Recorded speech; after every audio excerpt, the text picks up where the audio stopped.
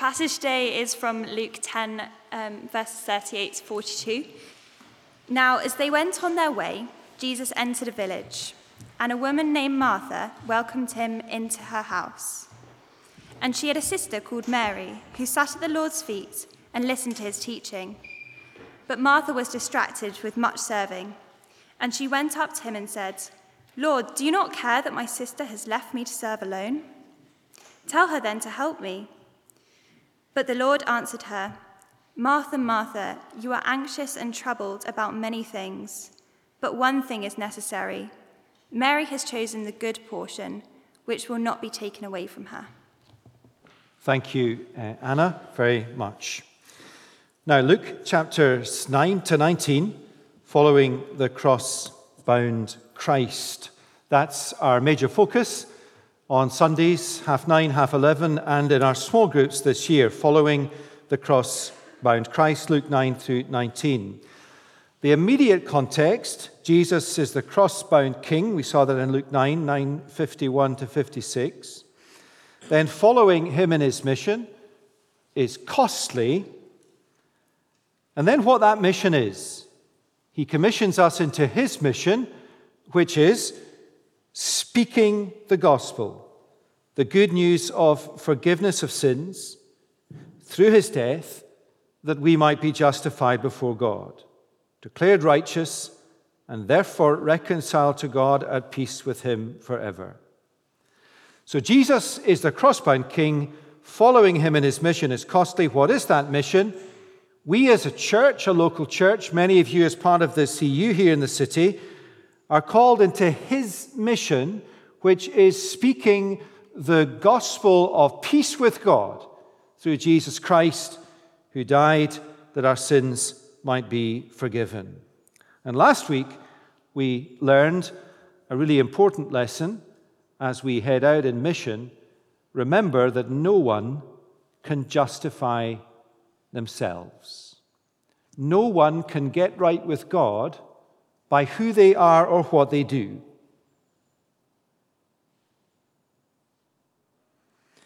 Now, if you just pause and think, okay, Jesus is calling us into his mission.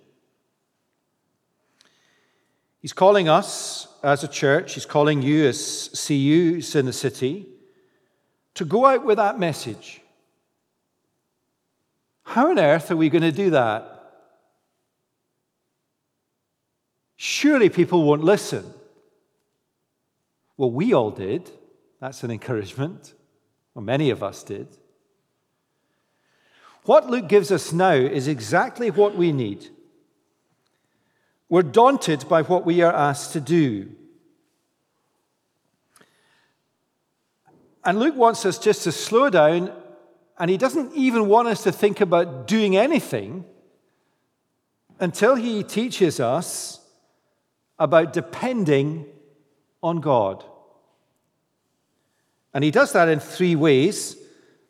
The passage that Anna read that we'll look at this morning, depending on God by listening to Jesus' teaching. Then next Sunday, we'll look at 11:1 to 4, depending on God by praying to the Father. And then 11:5 to 13, also next Sunday, depending on God through the gift of the Holy Spirit. Let me just repeat that. Depending on God as we think about mission, as we engage in his mission, and just as we live the Christian life, depending on God by listening to Jesus' teaching, by praying to God the Father through the gift of the Holy Spirit. You see what's going on here? Dependence on God, Father, Son, and Spirit, wholly depending on all of God. We cannot follow Jesus in our own strength. Every day we depend on God, Father, Son, and Holy Spirit. We're going to sing a great hymn later on. My every need he richly will supply, nor will his mercy ever let me die. The oldies in this room, of which I am not one, I'm a middlie. The oldies in this room who have been Christians for many years can testify to the truth of these words. My every need he richly will supply, nor will his mercy ever let me die. In him there dwells a treasure all divine. Matchless grace has made that treasure mine. Oftentimes, it is when we look back that we realized we could depend on God. What Luke wants us to do is, as we look forward, to depend on God as our habitual way of living. To depend on God is, as one writer puts it, to lean into the grace of Father, Son, and Holy Spirit. That's a good image, leaning into God, Father, Son, and Holy Spirit. It's like a wind at your back, leaning back into that wind that carries you. Now, we have learned as a church that we can depend on God. We have seen God provide what we need again and again. We have seen that again today in the provision of that building down the road. Those of us who have been here longer have seen that kind of thing happen many times. He has provided funds. He has provided people to serve. And he has provided us with one another, which is the most precious thing, a church family. None of it has happened without God. And as we embrace what he has provided and use it in his mission and tell the good news of salvation, we need to depend on God. For mission and just for Monday morning too. So for mission and for Mondays, work, study, stuff, life. What does dependence on God mean? Today, we'll look at the first answer to that. It means listening to Jesus' teaching. Let's read the setting again. It was a tiny short reading. It's good for us to have a short passage. Verse 38, as they went on their way, Jesus entered a village, and a woman named Martha welcomed her into her house, and she had a sister called Mary. Mary and Martha are followers of Jesus. Luke's word at this stage for follower is someone who receives or welcomes Jesus. They are sisters. They are sisters of Lazarus.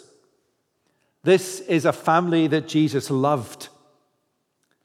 John's Gospel records these words. Jesus loved Martha and her sister Mary and Lazarus. The most famous account, if you like, of this family is how Jesus, who loved this family, came to Mary and Martha as they mourned the death of Lazarus. And Jesus wept over Lazarus' tomb and called Lazarus out of his tomb. Extraordinary events. Jesus loved this family and they loved him. Luke records 9:48, the Son of Man, Jesus, had nowhere to lay his head, and he didn't. He had nowhere to lay his head at night. His home is in heaven, not here. But if there was anywhere on earth that came close to somewhere where the Son of Man could lay his head at night, it was this house in Bethany. Mary, Martha, and Lazarus. It is a home, it is a family that would figure prominently in the Passion Week, the events of the Passion Week. It is in this home that Jesus stayed with his disciples. It is in this home that Mary, the same Mary who is sitting at Jesus' feet here, smashed that alabaster jar of ointment and poured that expensive perfume over Jesus' feet and washed his feet with her hair. Here she is, sitting at the feet of Jesus' feet, listening. And there she is, washing his feet with her hair in devotion. Now, what's the application of here's a family that Jesus loved and that loved him? I think a really pertinent application is a local church where there is real love for Jesus. And I want to say to you that I love Jesus. I'm not ashamed of saying that. And I think you would all say the same. And if we were in another part of the world, you would all say the same out loud. But we're not in another part of the world, are we? We're in Scotland. Barely a flicker of the eye. Barely a raising of the eyebrow. Yes, we love Jesus. And he loves us. He loves us, Chalmers. We love him. And I want us to see this domestic setting here as a little bit like a picture of a church. And a local church has Jesus in its midst. He is the king and head of this church. He is here in his spirit every Sunday, every small group. All of the time he is with us. And a local church has Marys and has Marthas. And let's just front up to the fact that we are all Marys and Marthas at different times. We are all at times found at the feet of Jesus listening to his word. And we are all, like Martha, at times so busy with serving and other things that we are distracted from listening to Jesus' words. There's a Mary and a Martha in every one of us. That sounds like a kind of classic preacher line, doesn't it? There's a Mary and Martha in every one of us. So listen, this is about us. But it's true, isn't it? It's just true. Who here has not been distracted by other voices in life from listening to Jesus? Certainly not me. Now let's look at Mary, our example we are to follow. And if this describes your life, well, be encouraged and don't be dissuaded from doing this. She had a sister, Martha, verse 39, called Mary, who sat at the Lord's feet and listened to his teaching. Sitting at the feet of Jesus is a posture of dependence. Listening is not the same as simply hearing. Now, this point was extremely easy to make in Service 1, which was full of parents with little children. Here's the line. Instruction given from parent to child. Nothing happens. Instruction given again. Nothing happens apart from some evidence of disobedience. Comment from parent, you're not listening to me, are you? You might be hearing you, but not listening. And that's as true for us as adults. What are we listening to? What are we really listening to in the sense what affects us, shapes us, molds our thinking, changes us? What is it that we listen to that we never forget? This is the one thing that is necessary, Jesus says, verse 32. Mary has chosen the good portion, listening to Jesus' words. Why is this the one thing that is necessary? Well, sitting at the feet of Jesus and listening to his teaching, because the impact endures. Mary has chosen the good portion, which will not be taken away from her. If we make a priority of listening to the words of Jesus, it will not be taken away from us. It will not be swept away. It will not be removed. It will last. So here's an example of that. As a whole church family, we study Luke chapters 9 to 19. And say we all pray and we work hard and we don't simply hear it, we listen to it, and it affects us and it molds us individually and corporately. And at the end of that year, we are much more motivated, encouraged, strengthened, enabled in mission. There are a lot more people speaking the gospel, a lot more people reading the Bible with people, and that will never leave us. It'll never leave us. When you spend a whole term in Romans, or a whole year as we did last year, and you really get stuck into the wonderful promises, say in Romans chapter 8, that will never ever leave you. It'll never leave you. Sitting at the feet of Jesus, listening to his teaching because the impact endures. Second, sitting at the feet of Jesus and listening to his teaching because of who he is.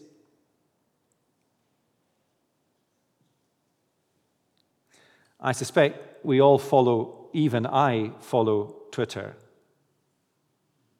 2 golfers. Yeah, it's not a lot, but I do. We all follow. Who do we listen to, though, in life? Who do we listen to?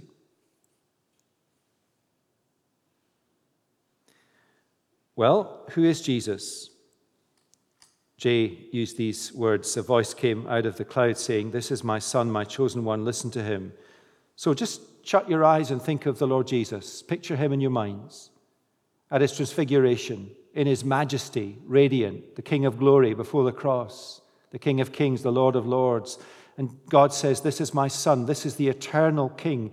This is the long-promised Messiah. I love him." What does God say? Listen to him. So which voice is getting through in your life, in my life? Who are we listening to? It's Jesus, the King of Kings. Listen to him because of who he is. Listen to him because of how privileged we are to know him. Here's Luke 10:24. "I tell you, there are many prophets and kings desiring to see what you see and did not see, and to hear what you hear and did not hear it." How privileged we are to listen to Jesus. Sit at the feet of Jesus and listen to him and his teaching, so that when the storms come, we will not be shaken but stand firm. Turn back in your Bibles to Luke chapter 6, verses 47 to 49.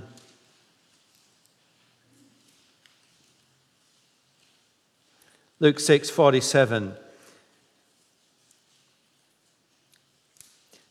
"Everyone who comes to me and hears my word and does them, I will show you what he is like. He is like a man building a house who dug deep and laid the foundations on the rock. And when a flood arose, the stream broke against that house and could not shake it, because it had been well built. But the one who hears and does not do them is like a man who built a house on the ground without a foundation. When the stream broke against it, immediately it fell, and the ruin of that house was great." Many of you are in the formative years of life. As you start out in university life, build your life on strong rocks. How do you do that? By listening to Jesus' word. By creating a context in these early weeks and months and years of university and life that you will listen to the Lord Jesus, that you will not be distracted from listening to his voice. For storms will come. The storm, judgment day, will come. And if we listen to Jesus, we are building a strong life that will stand fast in the storms. Sitting at the feet of Jesus and listening to his teaching so that we bear fruit with patience. Here's Luke 8:15. "As for that seed sown in the good soil, they are those who, hearing the word, hold it fast in an honest and good heart and bear fruit with patience." What a wonderful picture that is of a Christian humbly and sincerely coming on a Sunday and to their small group, holding fast to the word from Jesus in an honest and good heart and bearing fruit with patience, willing to accept that it takes time for us to change and bear fruit. And a couple more, sitting at the feet of Jesus, listening to his teaching because of who we are. "My mother and my brothers," Jesus said, Luke 8:21, "are those who hear the word of God and do it." As we listen to Jesus, we listen to our brother. As we listen to Jesus and reflect on his word, we are reminded that we are part of the family of God. And then lastly, this is just the stuff around our passage about the benefits of listening to Jesus. Sitting at the feet of Jesus and listening to his teaching so that we will know blessing. Luke 11:28, "But he said, 'Blessed are those who hear the word of God and keep it.'" Notice that relationship between hearing and keeping. Mary has chosen well. It will not be taken away from her. And remember, when we listen to Jesus, listen to his word, that word comes to us with a supernatural agency and power of the Holy Spirit. And the Holy Spirit is able to take that word and, as the hymn goes, plant it deep within us, etch it on our hearts, write it on our minds, cause it to affect our consciousness, cause it to affect our emotions, well up in us love for the one whose words we hear. And so Luke gives us many reasons, and there are many more in Scripture, for why we need to sit at the feet of Jesus. But in the context of Luke, the big point is because we need to depend absolutely on him. Our dependence is wholly on him. Let me illustrate that with the obvious point at the moment, the provision of that building, which is remarkable. We need to keep acknowledging that and thank God for it.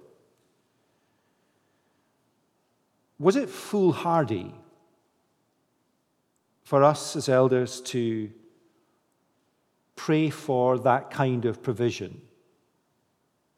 I mean, in some ways it was, wasn't it? It's very unlikely. But we felt very strongly that we couldn't and shouldn't leave this area.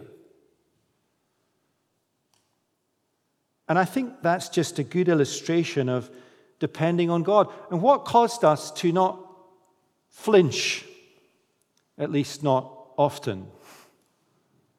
Because we're real, aren't we? And there were times like Martha that we were so distracted by all the complexities and the questions. What caused us to keep steady? That week by week, month by month, year by year, decade by decade, we sit at the feet of Jesus and listen to his words. And you begin to believe them and trust him.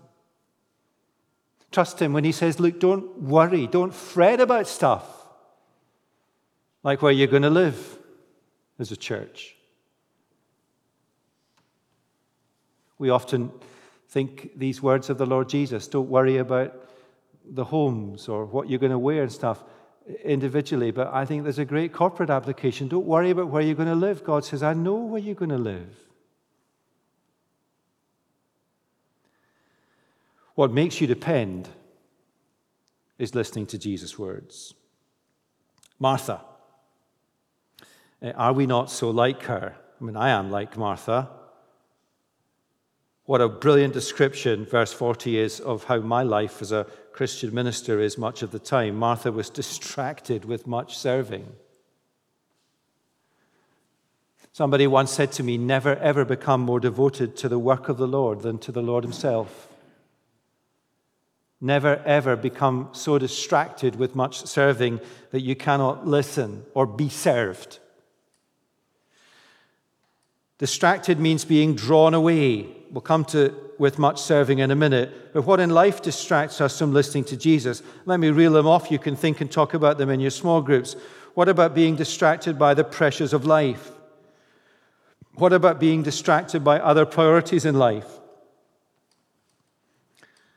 What about being distracted by ambition? What about being distracted by the pleasures of life? Let me apply that in a very practical way. It's great to take advantage of Scotland's wonderful terrain at weekends, but not every weekend. Otherwise, we're not going to listen to Jesus' words. That's where the rubber hits the road. It's practical stuff like that, and I don't mishear that. The Bible never says you can't go and enjoy God's good creation. It encourages us to do that, but it also says you need to be with your fellow believers listening to Jesus' words. Or distracted by listening to other voices. Or distracted by social media. I think that's real. And as Christians, we've got to be wise and balanced and sensible with that. It's a classic image of the modern human being walking along the road or cycling or pushing a pram with a phone. quite dangerous. And we all do it, and there's nothing wrong with it, but let's just be careful that we're not distracted with so many noises that we don't hear Jesus. None of these things are wrong, but they are wrong if they stop us listening to Jesus. That I'm hardly ever there on a Sunday. That I can't go to my small group because I will do this, but I can't do that. Don't mishear this. There are times when I want to say to people, you shouldn't be going to your small group tonight because you're too exhausted. That's just wise. But if I can't go to my small group to listen to Jesus, but I can always do that because I want to do it, something else, that's not right. Or never having time alone with God. But the focus in the text is being distracted by much serving. Now, serving as a Christian, whether in your local church or your CU, or serving in other ways as a Christian, is not wrong. Serving is good. Serving is commended all the time in Scripture. The problem is not serving, it's much serving, or too much serving, such that it distracts us from listening to Jesus' teaching. How can that happen in a church? Here are some ways. Those of us who lead the church as elders are so busy with so many things that we never listen to Jesus' teaching. That's so easy. Those of us who teach, we never listen. That's why it's good to have Jay and Roger and Johnny and Scott and others. I used to do most of the preaching. Now I get to listen to preaching. That's really healthy. That's why we have more than one leader in our small groups. It's really healthy to listen to Jesus' words. That's why we have, they're called leaders' growth groups. I think that's what they're called, or SLOBs. Leaders' growth groups sounds better. Where the leaders of our groups are led by a leader so that they also can listen to Jesus' words. We can fall into the trap of teaching people to teach without teaching people to listen. Or serving in so many ways that I'm really sitting in a service listening to a sermon, or when I am there, I've done this, taking notes to remind myself all of the things I promised to do. Maybe you've done that too. I might be there, but I'm not actually listening. Or, here's another one. In the Christian life, we serve to perfection. We just go so far the extra mile that we just haven't got enough time to listen to Jesus. This might sound a bit irreverent, but I think the Lord Jesus would have taken Martha by the scruff of the neck, and she was probably cooking a kind of 5-course dinner that day, and said, look, Martha, I just need a bacon roll, or a bowl of soup, or a baked potato, or something simple. Look, just don't make a fuss. Just make that, we'll eat it, we need food, but I want you to listen. I want you to listen. I want you to listen. What happens when we are distracted from listening to Jesus' teaching by much serving? She went up to him, Martha, and said, Lord, do you not care that my sister has left me to serve alone? Tell her then to help me. But the Lord answered her, Martha, Martha, you are anxious and troubled about many things. What happens when we are distracted from listening to Jesus by many things? We are out of sorts. Notice she was out of sorts with 3 things. 1, her sister. 2, herself. And 3, her Savior. She was grumpy. And she thought that God doesn't care. There's a classic illustration of the anatomy of a Christian serving in a church, beginning to think, because they're thinking, well, these people aren't serving, I'm doing everything. God, you just don't care for me. You just don't care. I'm so knackered. I'm so exhausted. You don't care. And you get grumpy with other people because they aren't serving. And you get grumpy with the Lord Jesus. Lord, tell them to serve. Tell them to get their act together. That's exactly how it is. And there are occasions in other parts of Scripture where the Lord Jesus would say, come on, you've all got to serve. You've all got to do your bit so that that person doesn't need. But the truth is that some of us love to be busy with all manner of other things apart from sitting at the feet of Jesus and listening to his words. Now, here's the classic response at this point. I'm hearing this, but it's not that simple. I'm hearing that. I hear you, Jesus, but it's not that simple. It's not the real world. The real world is not like that in the church. You know, buildings, projects, fundraising, committees. Where are they in the Bible? All sorts of stuff, CU stuff, text a toasty, all the things we've got to organize, millions and millions of things. It's not that simple, Jesus. And there we are like the 3-year-old child outside this morning when our mummy said to her, did you hear what Robin said this morning? The difference between hearing and listening. Are we listening? Martha, Martha. Robin, I know you're the minister, but are you listening to what I'm saying? You've got to find time in your week and your rhythm to just sit and listen to Jesus' words. I mean, we do.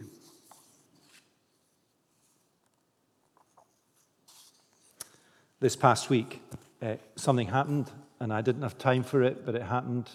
I was privileged, and you are listening, Frank and Louise, this morning, I'm sure, from your home, to have communion with Frank and Louise, who are unable to be at church because Louise is too frail, and their son Andrew, and a couple of the elders. And we went for communion. I mean, and I had to cycle there, and it took loads of time, and we spent a long time in the house, and it took a load of time.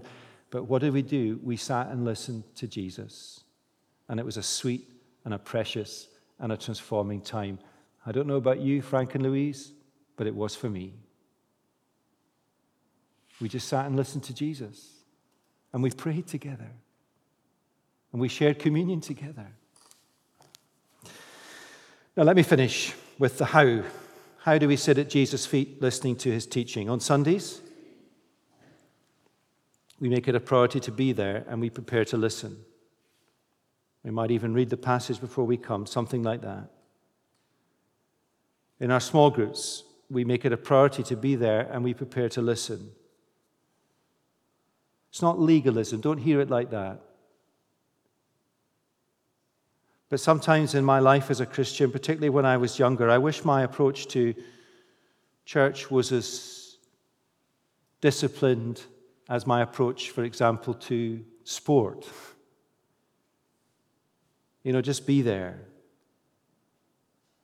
Linking our small groups and Sundays, so we're studying Luke 9 to 19, all of us, all of the time, Sundays and in small groups, just makes it easy for us. If you've missed a few weeks, if you've been away, why don't take time out to catch up with what you've missed?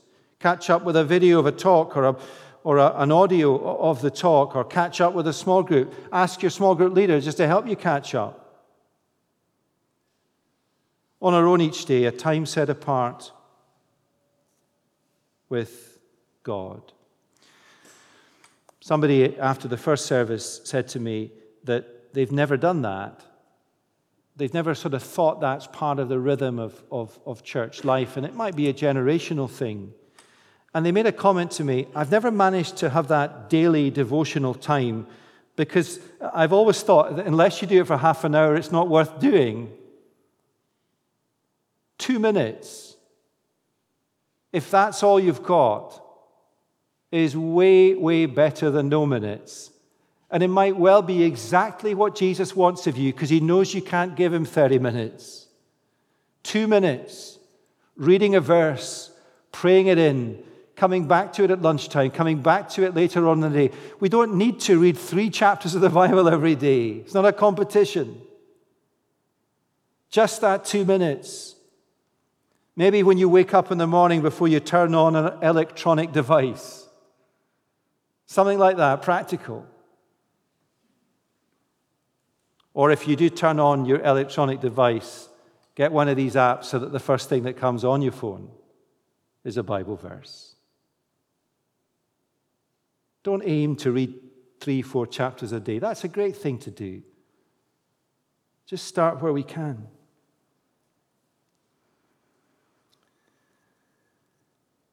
It's a simple lesson. And Jesus says to us all, at some stage in our lives, Martha, Martha, Robin, come on. I know you're hearing me, but you're not listening. Sit at my feet and let other stuff, take care of itself. I want to make you so dependent on me, Jesus says. I want you to be reassured and confident and helped and strengthened. Listen to me. Let's pray. Lord Jesus, we thank you for these really practical portions of Scripture. And our prayer is that we will heed what Jesus says here and listen to his teaching. And we ask that in his name and for his sake. Amen.